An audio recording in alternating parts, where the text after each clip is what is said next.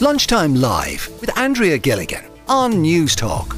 I mentioned this new NHS Workforce Apprenticeship Scheme that's been launched in the UK in an effort to try and fix shortages of staff there, and it would effectively see school leavers receiving on-the-job training. They're talking about a third of nurses being trained through this kind of vocational, more hands-on approach as soon as they finish up in the school environment. And I suppose with the ongoing situation here in our own healthcare system, we're constantly talking about staff retention. We're asking, is it something that perhaps we should consider introducing here? Emma Kate is with us on the line today because, Emma Kate, you are a nurse. Do you think an apprenticeship... How are you? Yeah. Do you think an apprenticeship type scheme would work in the nursing profession? Yeah, I think it was. I know that was the case before, and you learned on the job. And I know I trained in the UK myself, so it was more hands-on. I think it was less academic and more hands-on, more placement time. So I think it would, and you do learn while you're working on it, while you're working and doing the job. More so than other professions, Emma Kate? Not more so than other professions, but I think it's just with nursing you learn looking after the patient in person rather than reading it in a book. I know I've spoken to some students recently and they were saying they prefer a more hands-on approach to it. They're in college for so long and then they get to come out to the wards, and it's kind of a shock to the system because they've learned so much, but putting into practice is really when they learn. You mentioned you trained in the UK. Just explain how that training or that learning was previously, how it was different, Emma Kate, to here. It's just, I suppose it's more hands-on. We got a lot more placement time in the UK, and it was only 3 years, so it was condensed into the 3-year degree programme. But you were in college for a month, and then you went out onto the ward, got your experience, came back, reflected on what you learned a little bit more for the next placement, but you got to put it straight into practice. You didn't learn it in first year and then put it into practice in third year in your specialist areas. So I know here they get to go into specialist areas in second year, but they don't have the same knowledge. They would prefer it when they have more knowledge in their specialist areas, and longer time. Yeah. 2 weeks is not long enough in a specialist area for them here, I don't think. And just out of curiosity, when you're doing the kind of the in-training part, are you able to earn while studying, or is that just part of the placement? No, it's just part of the placement. It's part of the placement. Yeah. Do you think it would be something like as an apprenticeship style scheme, if you want to call it that? Do you think that would work here in Ireland? I think so, but I think it would only work if you had the correct number. You had the safe staffing levels that we need to provide the teaching for these apprentices as such.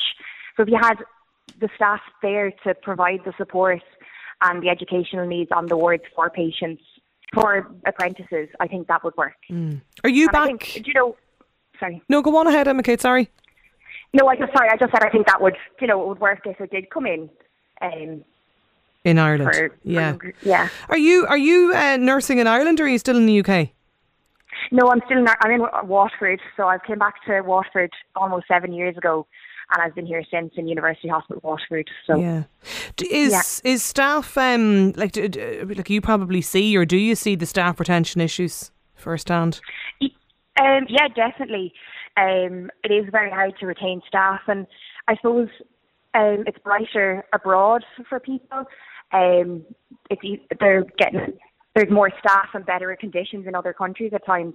I know we have a great health system here, and it's great, but it's the retention of staff over the years, and once they qualify and get a bit of experience, they do travel. Mm-hmm.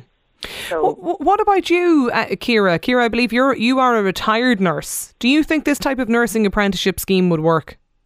Yes, I agree with what that lady was saying. Very much so.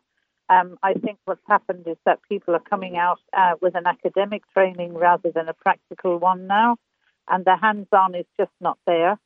But I also would like to say that I think across the medics, including doctors here, I think that if you train and you qualify in the country, I think you should have to sign up for at least a year after you've qualified to pay back something to the country. Because I think what's happening now is that people are getting a training, it's a free training when it's medical, and I think they get qualified, and then the minute they're qualified, they go abroad. And I think it's a pity because we are losing so many people and to other countries. So I think there should be some mandatory requirement that they do stay a year or at least 6 months after they're qualified. Would you agree with that, Emma Kate? Yeah, I would. I think it's you're able to consolidate your skills and consolidate everything that you've learned and give back to the health system that's helped you along the way. And it's to build the skills. But even if people get their placements where they want and they find the interest in where they want, they might further their education and further their studies and specialise in that area. So that would make them want to stay a little bit more, I think, as well. And do you think, Clara, the idea of kind of having, if you want to call it, mandatory payback for a year or 6 months, do you think that should be just introduced within the medical or nursing professions, or should every college student have to give back in some way? I can only comment on what I know. So I would only say I would be talking about what I know, which is the medical profession. But I know of several people who have qualified as doctors and they've gone abroad almost immediately and we've lost them, do you know? And the same with nurses. And it's a shame. It's a shame for them too, because I think a lot of people think the grass is greener on the other side, but when they go abroad, perhaps they haven't consolidated their experience enough before they go. But in addition to that, I think the training, I personally think people from school are too young to start nurse training. I mean, it does vary from person to person, I know that. But basically, if you're coming out of school and you go straight into nurse training, I do think that sometimes you're too immature and you haven't had enough life experience. And it can be quite stressful for a young person to come from a school environment straight into nursing and see somebody dying or even having to, assist with death or whatever, or serious illness. So I would suggest that there would be that you couldn't train until you were about 21, so that you've been out in the world and you've had a job and you've got some life experience. That would be my idea. Yeah, I'd love to hear other reaction or views to Clara's suggestion on that. This listener says, I think nursing in Ireland is now more about paperwork and audits, and it's not about patient care. That's why they have the healthcare assistants, and they often do the bulk of the heavy work. We've very few nurses in the washing, toilet or feeding in patients now, according to this listener. Another texter says, what's really going on in the UK is simply to provide a cheaper nurse, less educated, and to degrade the service. We shouldn't take on every bad UK idea, says this listener. Ralph is with us on the line. Ralph, you're also a nurse. Do you think the nursing apprenticeships could work in Ireland? Well, look, it's at the moment we don't really know a huge amount about it. Like, we kind of only have the UK sort of experience to look at. But over here, it is a different story, and the fact of the matter is we don't know enough about it yet, and we don't know how it can be